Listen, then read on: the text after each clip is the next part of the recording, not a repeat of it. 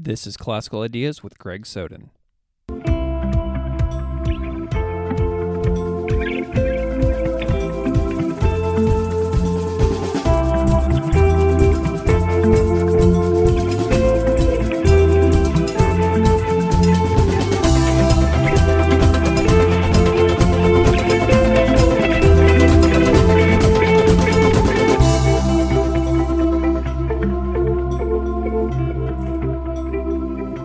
Welcome to Classical Ideas. This is Greg Soden.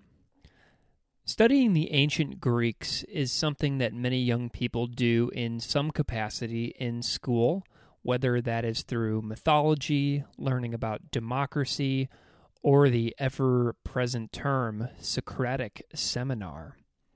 In my religious studies courses with high school students, my students learn about the life of Socrates, mainly through the lens of the writings of Plato. In another episode of this show, I did a reading of Euthyphro by Plato, performed alongside my friend Mackenzie Everett Kennedy, and you can find that in episode 6 of this show. The students really love learning about the life of Socrates and his trial and his death, and they are amazed to read Euthyphro and portions of Plato's Apology. They always ask questions about why Socrates died, and in the past I've found myself somewhat unsure of what to say because I've since realized I did not know the whole historical context leading up to his death. So my guest today is a scholar by the name of Robin Waterfield, and he helps me dig into these exact questions today. He has a remarkable book that was published in 2009 called Why Socrates Died, Dispelling the Myths, and it tells a rather remarkable story of politics, war, the messiness of Athenian democracy, and it paints a picture of ancient Greece in the 4th century BCE. And learning about this is essential for learning about the context and history for why Socrates was accused of impiety and corrupting the young, why he was tried, and why he was sentenced to death in the year 399 BCE. Robin Waterfield is the author of numerous books, translations, and articles about ancient Greek history and philosophy, and he spoke to me from his home in Greece, and you can find him online at www.robinwaterfield.com. Without further delay, here's my chat with Robin Waterfield.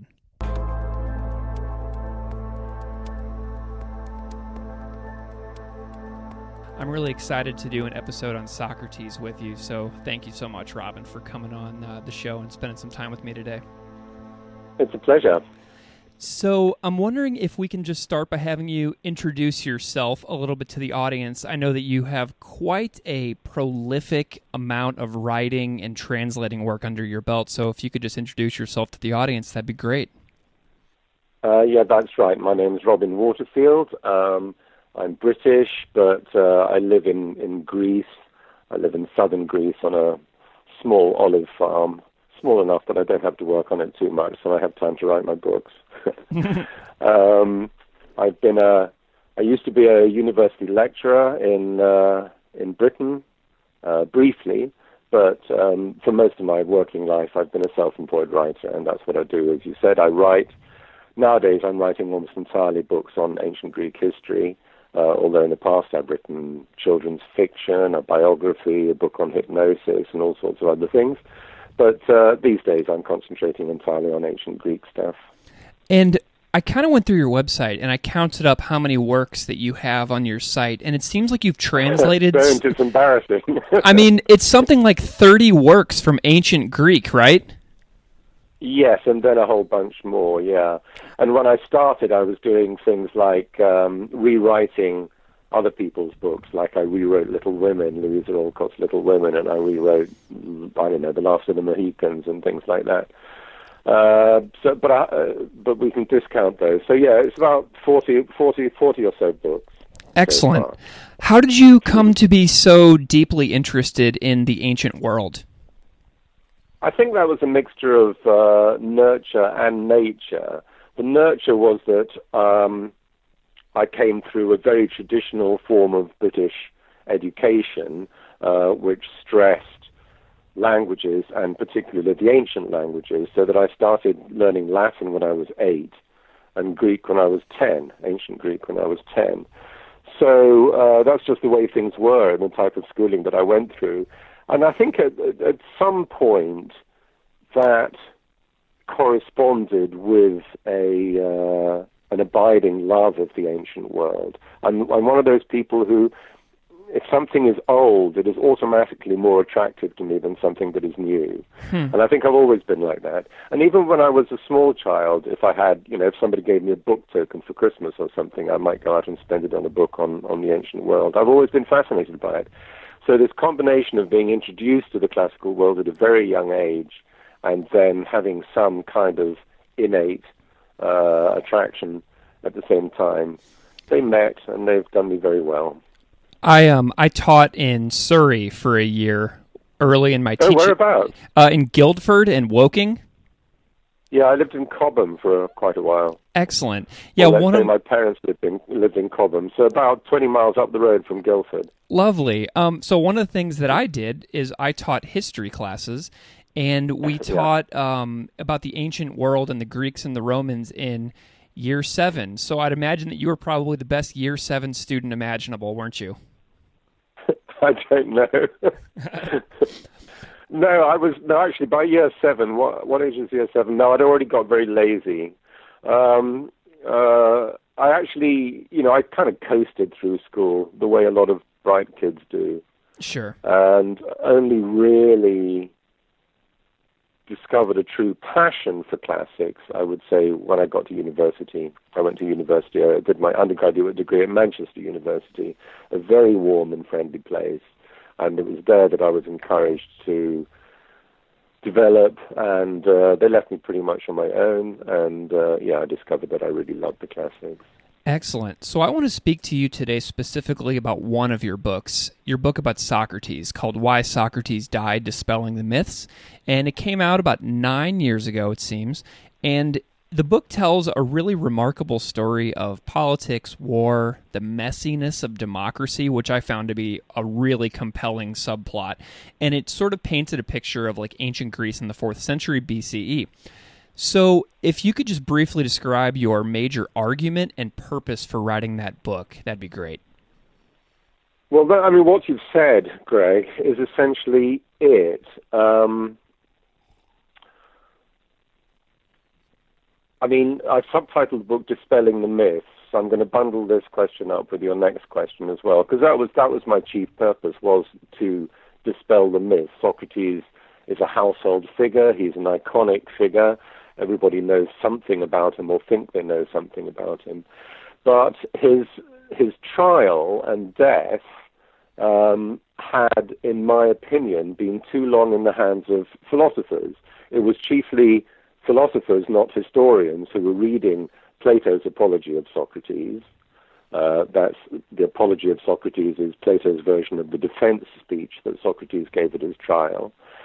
These philosophers studied that very closely and came up with some brilliant ideas about it. But these ideas always lacked historical context.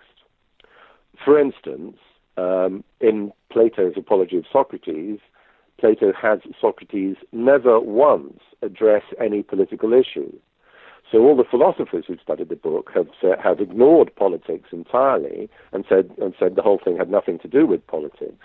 It had to do with impiety, irreligiousness, and things like that. But this, to me, was too ahistorical an approach to the book. And also, I should also add that they concentrate only on the one book. They concentrate on Plato's Apology of Socrates and more or less entirely ignore all the many things that Xenophon, another student of Socrates, said about his trial and death as well. So it was frustration with those two things. Firstly, that the book had been too long in the hands of philosophers who had studied it ahistorically, and secondly, that they were ignoring Xenophon. They were failing to give, I felt, a rounded picture of Socrates. And also, I suppose there was a third thing, which was a personal thing, which is that I spent the first 20 25 years of my life as a classicist doing philosophy. But starting at about the year 2000, I began the transition to writing history rather than philosophy. So in a sense, studying Plato's apology and Xenophon's apology of Socrates from a historical rather than a philosophical point of view was part of my personal passage from being a philosopher, from working as a philosopher to working as a historian. So to me, it was a very important book. So when you transitioned from being a philosopher to a historian, is that when you started noticing some of the distinctions and the differences that recount the life of Socrates? Exactly, yeah. Okay. Yeah. Particularly, as I say, the fact that the sort of basic analysis of the relevant texts was to say Socrates was put on trial because he was subversive religiously. But that kind of like ignores half of the charge against him, and as I say, ignores the whole historical context. So that was the reason. I love that. So you went from going to thinking about the arguments as a philosopher to thinking about the events and the context as a historian. Think about the context, really. I mean, any trial, particularly of an important person, needs historical context. It doesn't happen just out of the blue. So that's why a great deal of the book, as you said a few minutes ago, is actually contextualizing the trial by giving all the details of how the Athenian legal system worked, what was going on politically and in terms of warfare at the time, and so on and so forth, to make Socrates come alive as a living historical human being, and then to see what he might have done wrong. Excellent. So let's go through our cast of characters very briefly, and I just want the hold on. A thumbnail sketch. Yeah. So let's go through our cast of characters very briefly and just introduce who these people are for the listener. And when I say briefly, I mean very briefly. So just in a couple of sentences, what is Socrates most famous for? In a couple of sentences. Asking questions, bringing philosophy down, as it were, from the heavens, so that it was focused more on human beings, the way they think, and their moral life. Excellent. So now that we know about Socrates, there are several characters that I was not very familiar with, and you introduced them in great depth in the book. And arguably the most important character in the book besides Socrates himself is Alcibiades, correct? Certainly. He was considerably younger than Socrates. He was a young nobleman, from both his mother's side and his father's side, coming from high Athenian aristocracy, and he was temperamentally extremely arrogant and extremely spoiled and extremely good-looking. He managed to have his way whenever he wanted it, but he and Socrates were lovers for we don't know how many years, but for a number of years. So it was this odd pairing between the famous philosopher and this wild child of Athens. It's absolutely fascinating. So what is Alcibiades? What was his role in the wars? Like, can you give a little more description on Alcibiades and his role in, like, the Peloponnesian War? Okay, the Peloponnesian War started in 431, by which time Socrates and Alcibiades were already acquainted. But Alcibiades was too young to play much of a part in the first 10 years of the war. He really started to come to the fore around about the 420s, manipulating things so that he could get his own way. And he became the kind of the leader of the war party, eventually. There was a kind of a few years of rather tentative peace from 421 onwards, but Alcibiades throughout that time was pushing for a resumption of warfare, and not least because it would give him a chance to shine. He wanted to make himself the effective leader of Athens, And in fact, it's quite clear that he probably wanted to make himself the actual political leader of Athens, some kind of despot or tyrant. At least that's what he was suspected of. But he betrayed Athens. He was put on trial, or he was about to be put on trial for some sacrilege that he'd carried out, but he jumped ship and didn't come to court, and he went over to the other side. Athens was fighting Sparta in the war, and Alcibiades went and gave useful information and ideas to the Spartans about how to defeat the Athenians. So for a while he was a traitor, but then he was welcomed back to Athens. I mean, the Athenians were in a mess at the time. They didn't know what to do. So Alcibiades was exiled, then he was welcomed back. He did Athens a lot of good in the war, but then he was banished again, and that was the end of his career. Okay, so that betrayal of Athens is going to become really important in our conversation in just a little while. Yes. We're going to come back to that a lot. So can you next describe who Critias is?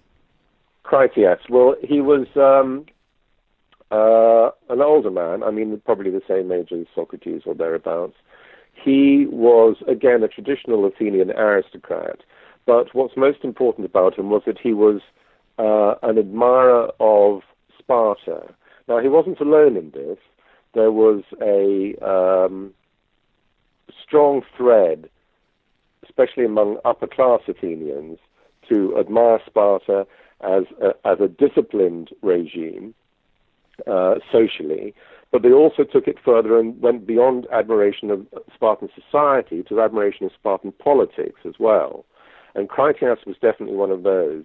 He wanted to, as it turned out, he wanted to remodel Athens along the lines of Spartan society. And of course, this was not popular with the current Athenians.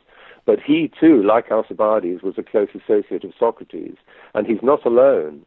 There are a number of people in the Socratic circle who belonged to this high stratum of Athenian society, and it was exactly this stratum that was A, keen on Sparta and fond of Spartan politics, and B, was concerned basically to change Athenian society. They were dissatisfied with Athenian society. Athenian society was in some kind of crisis at the time, some kind of social crisis. When it was Alcibiades, Critias, and that set who were looking more towards Sparta and wanted to make some changes in Athens. Okay, so then there's also a group of teachers known as the Sophists. And who are they? Well, it's not a very happy term because it bundles together a lot of different thinkers. And in fact, it's perfectly legitimate to call Socrates a sophist. What the sophists did was they taught means of success to rich young men. It had to be rich young men because they charged quite high fees. Already Socrates didn't, but everybody else did. When I say they taught success, that meant, to most of the sophists, that meant political success. They taught, for instance, the art of speaking, the art of arguing. But they also taught everything from martial arts to grammar to, things that we would recognize more as philosophy. They speculated about the gods and whatever. But they were all very much part of that process that I mentioned a few minutes ago of bringing philosophy down to earth.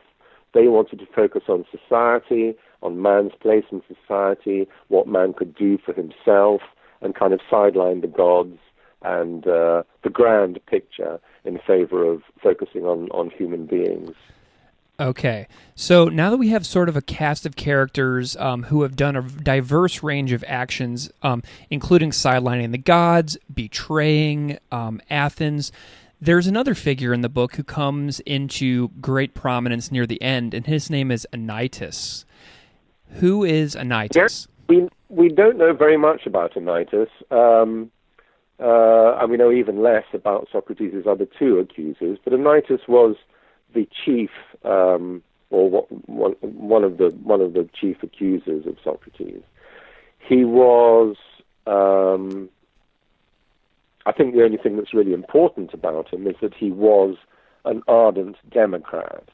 And that, of course, gives us an important clue to the trial.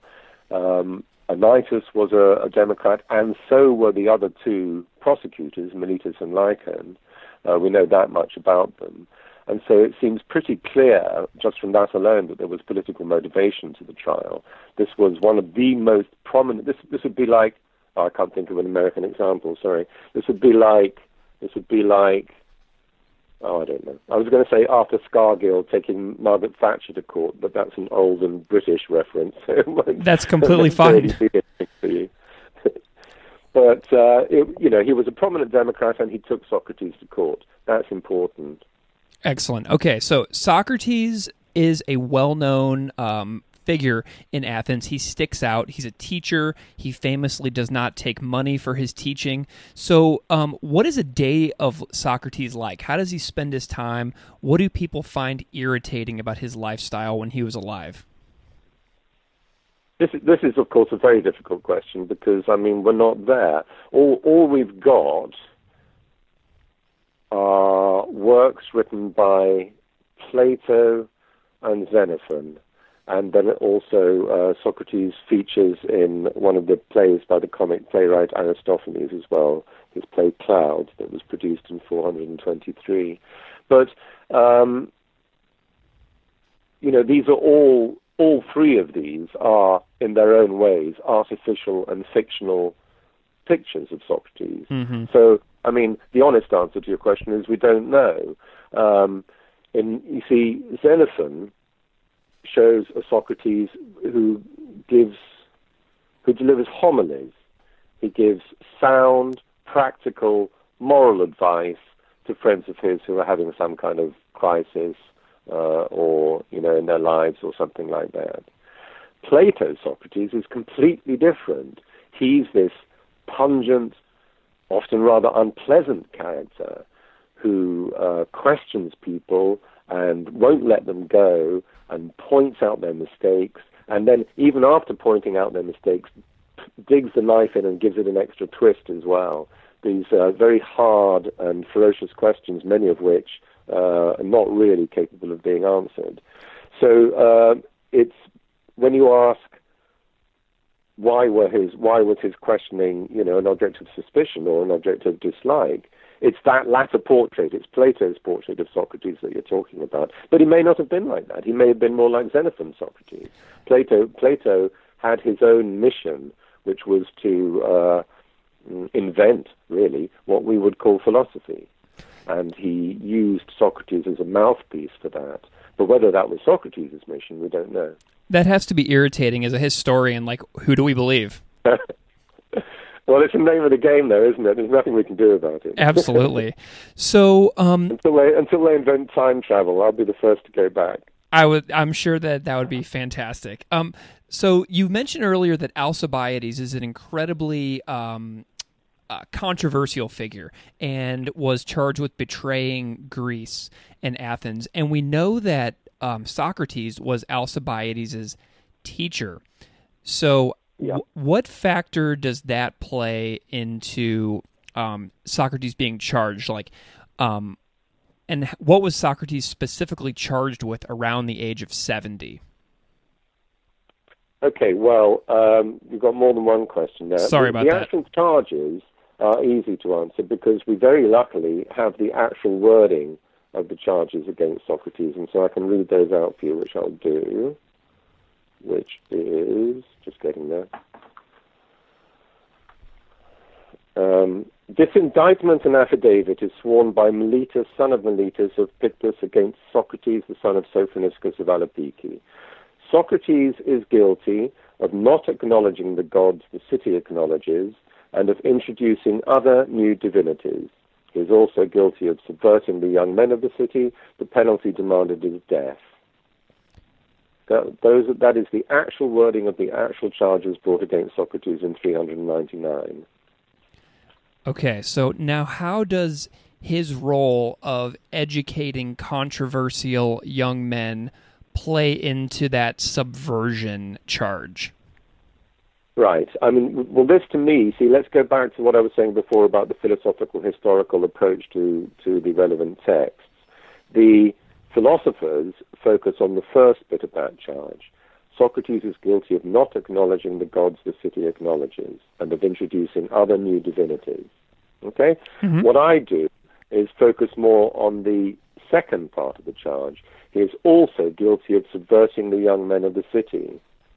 So in other words, it wasn't just that he was irreligious, but that he was introducing the young men of the city, the next, and particularly wealthy young men, in other words, the next generation of politicians, of Athenian leaders, he was introducing them to irreligious and subversive ideas. I've lost track of your question. Yeah, so Socrates is living in Athens, which is a well-known historical example of a kind of democracy, and yet he is somewhat of a critic of democracy. So in order to break this down a little more, we know that Alcibiades was against democracy. So what does Socrates say in critique of the system of democracy at the time? All right, let's go. I just remembered what your earlier question was, which was, Critias was in Socrates' circle, Charmides was, Alcibiades was, and a lot of other of these aristocrats who had become objects of political suspicion in Athens were members of his circle. The accusers assumed that they had learned all of their political views from Socrates. That was undoubtedly the main plank of their case. Now, recovering Socrates' political views is, of course, very difficult for exactly the reason that I've already said, which is we simply don't know how much of the evidence we have is fiction. I mean, I think it's all fiction. But perhaps by putting together places where Xenophon says something and Plato confirms it, perhaps we can add those two together and say, okay, that's more likely to be one of Socrates' views. But there's not very much politics in these works by Plato and Xenophon. But what there is very telling. For instance, I think the absolute heart of Socratic politics is that he thought it was completely senseless for politicians to be chosen by sortition, by the lot. One of the main planks of Athenian democracy, which, by the way, you described as a type of democracy, and I would describe as the only true democracy there's ever been, but we can talk about that on another occasion.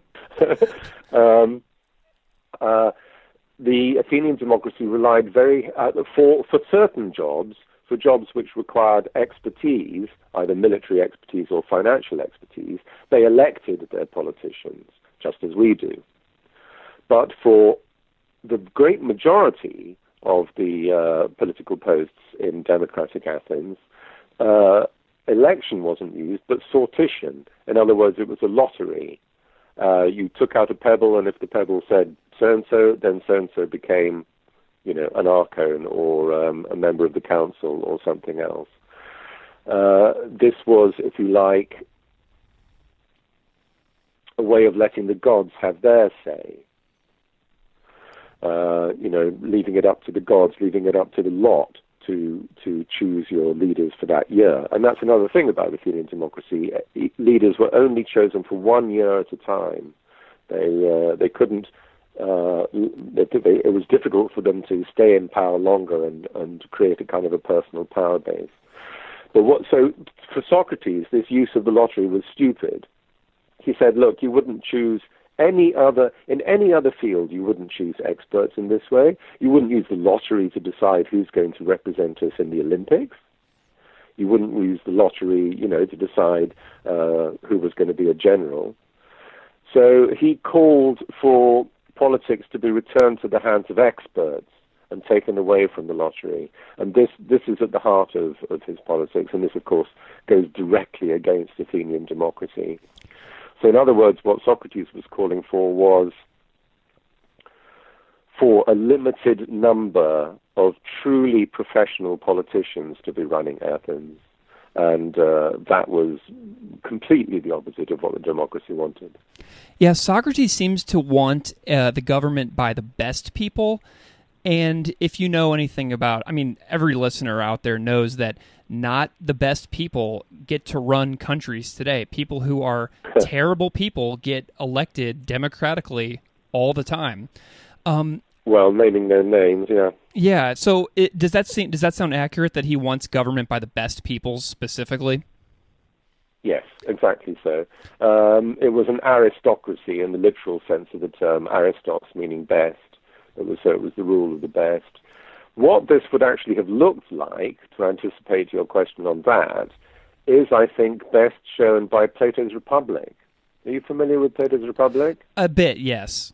But it's been, in that book, Plato imagines a society which is being run by philosopher rulers. He says that the only hope for contemporary society is if philosophers become rulers and rulers become philosophers. And so this, too, is a very small number, a limited number of people who go through rigorous training in order that they can run society for the best, in order that they can make all the members of society happy, fulfilled, I should say, perhaps is better than happy, to the best of their abilities. Excellent. So that was the kind of society Socrates had in mind, was exactly what Plato had in mind also. So what is the distinction of the young people, the young generation like Alcibiades, versus the old as far as democracy goes? And why does that distinction matter? Well, it wasn't a hard and fast age distinction. It seems to me that the opponents of the young used the term the young simply for anybody who disagreed with them or for anybody who aligned himself with Alcibiades and his set. And some of them might actually have been, older people in terms of age. But the young were, to me, the best parallel, Greg, is to think of the late 60s and early 70s in America and Northern Europe, where you've got a youth revolution of some kind, but it's fairly inchoate.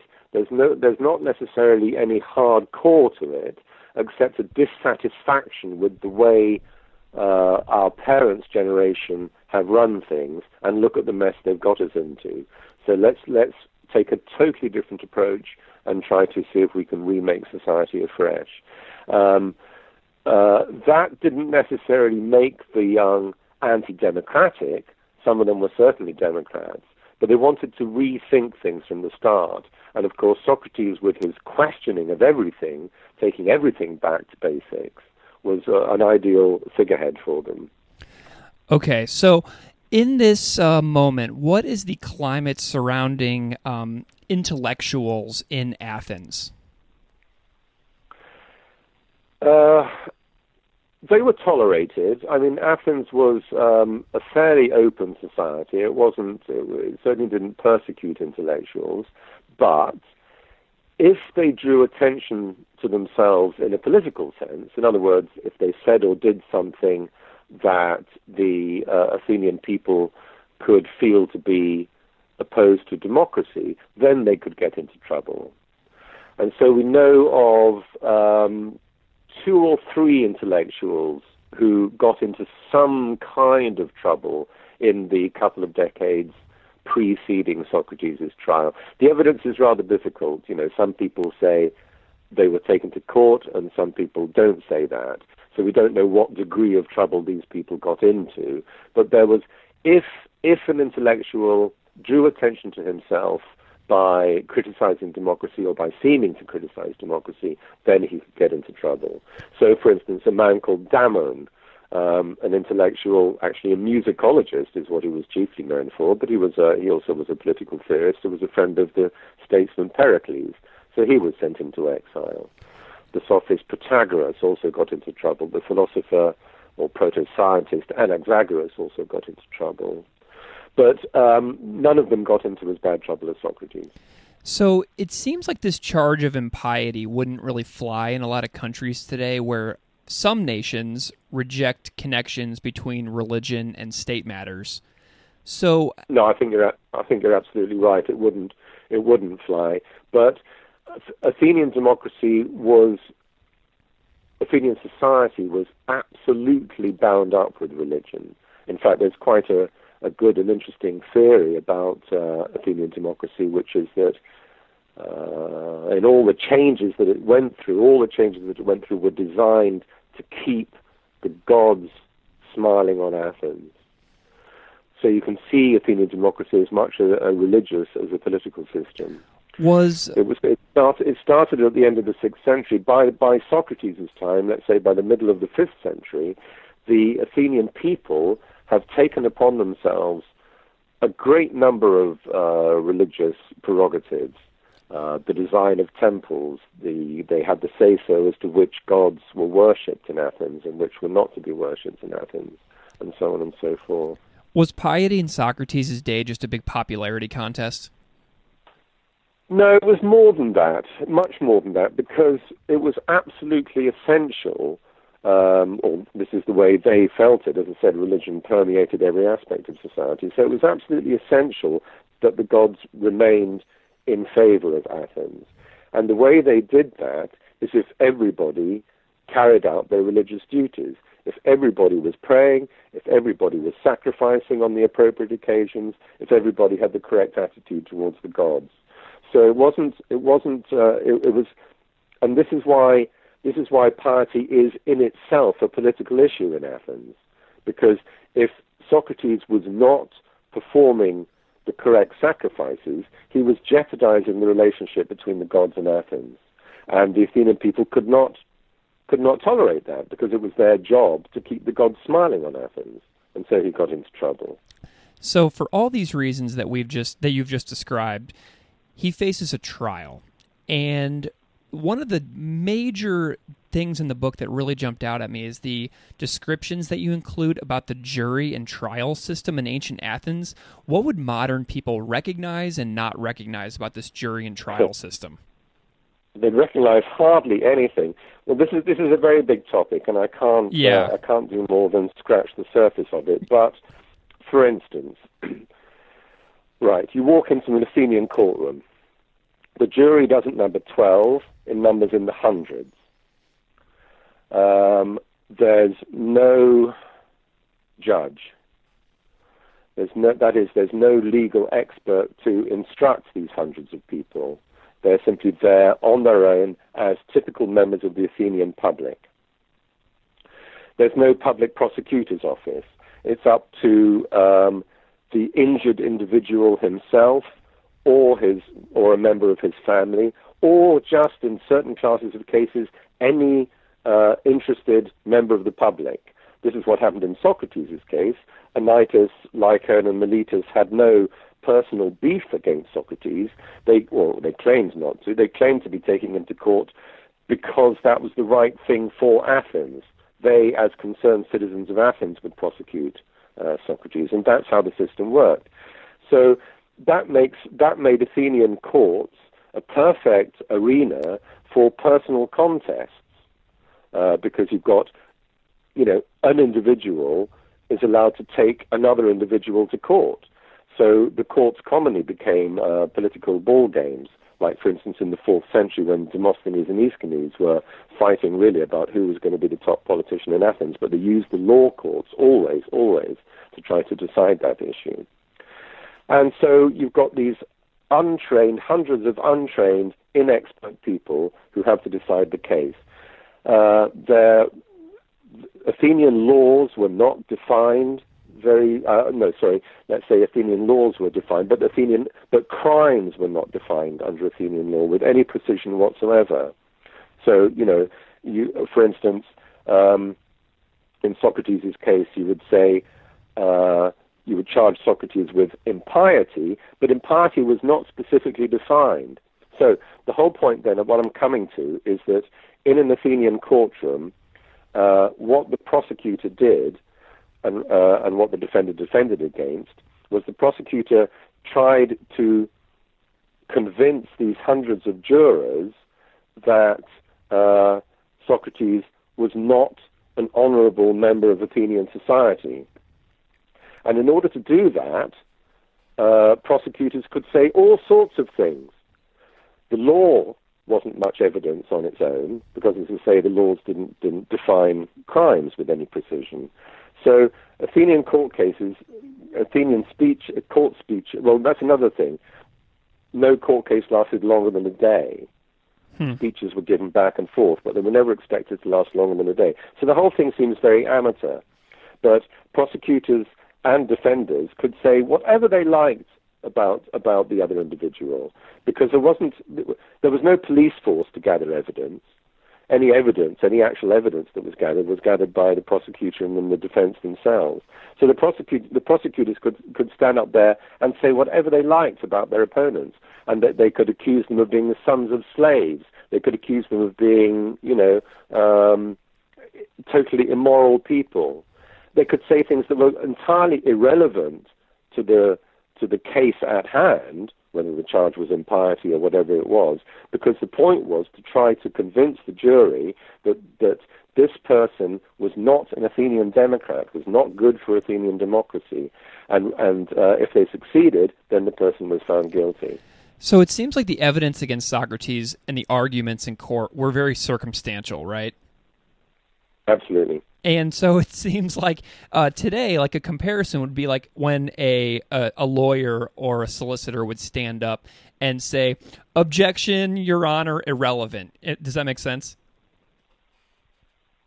I'm not quite understanding. So, like, if somebody would like make some circumstantial or irrelevant evidence in court against a defendant. Yes. In today's courts, none of the evidence would stand up at all. Gotcha. Okay. So, what does this mean at the time within the context of Athenian society? Like, would Socrates be considered subversive today? Like, is there like a modern day equivalent of like a Socrates that we might think of as sort of a comparable example? Well, I think he wouldn't be put on trial today. I think we're a lot more tolerant. And as you've already mentioned, we do now have the separation of church and state. So it would be impossible to, he might be excommunicated, let's say, but he wouldn't be put on trial. I don't know if there are modern equivalents. I think, one might think of certain provocative journalists like Christopher Hitchens. Mm-hmm. Maybe he's a modern Socrates. Or one might think of some of the... I call them the satirists, people like Stephen Colbert and Trevor Noah and Samantha Bee and John Oliver. You see, Socrates, remember, famously, or Plato had Socrates describe himself as a gadfly on society, right? Yeah. Constantly prodding the Athenians to wake them up, to make them look and see what they were doing instead of just complacently going along. So I think John Oliver and his ilk do that to a certain extent. They are gadflies. So I think that's pretty close to Socrates. And it's really amazing, like, the effect that folks like John Oliver actually have. Like, he embarrasses huge organizations, and they threaten him relentlessly, and he carries on. So when you were researching this book, did you travel to any historical sites? For this book, no, I don't think I did. I live in Greece, as I said.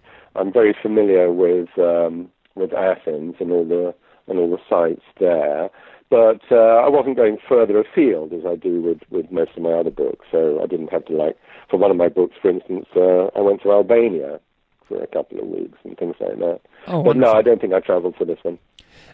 So you put yourself in the book in several places, like where you state your specific thoughts in relation to other scholars, like whether you agree or disagree. What kind of specific thoughts do you have about the charges leveled against Socrates? Like, how would you judge these charges?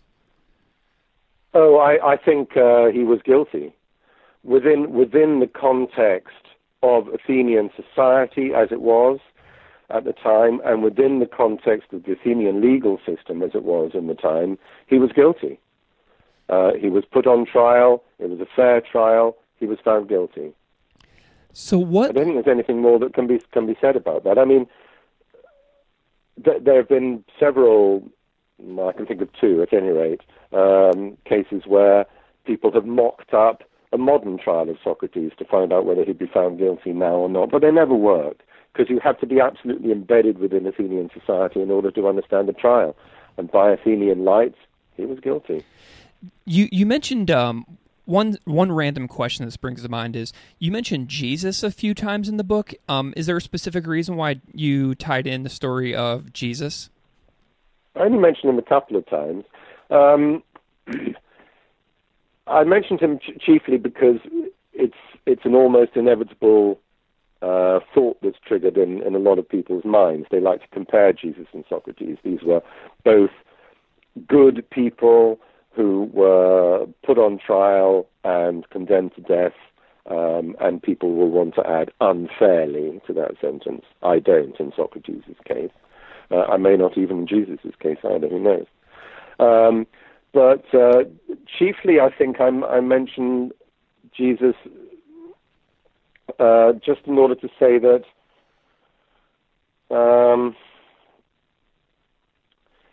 it's a peculiar theory of mine, but that there are some people, what should we call them, people of destiny or something, whose lives are really, in a sense, taken out of their hands.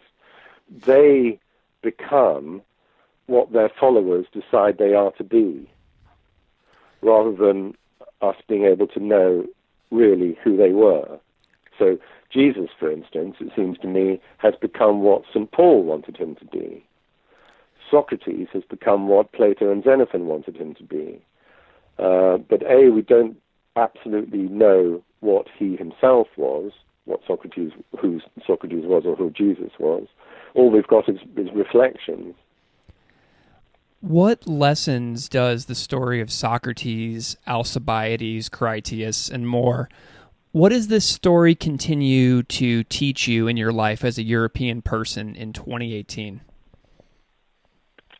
I find that kind of question almost impossible to answer. Sorry. I write history books just to explore and try to understand and try to communicate a particular period of history. I'm never in the first instance, or even the second and third instances, looking for resonances with contemporary life. So I'm not sure I can answer that. That's totally fine. So, Robin Waterfield, where can people find more of your work if they want to get in touch or find what you've done? Well, I have a website, robinwaterfield.com. And other than that, of course, the answer is my work is available at all good bookshops. Absolutely. Robin Waterfield, thank you so much for taking this time today to discuss the life of Socrates and ancient Greece. You are very appreciated here on the show, sir. Well, Greg, thank you so much for setting it up. That's super. Classical Ideas is produced by me, Greg Soden. Music on Classical Ideas is performed and composed by Derek Strybig. You can find his music at www.wearewarmmusic.com. If you would like to support this show, please subscribe or leaving a rating in iTunes, Stitcher, iHeartRadio, or anywhere you get your podcasts. Thanks for listening.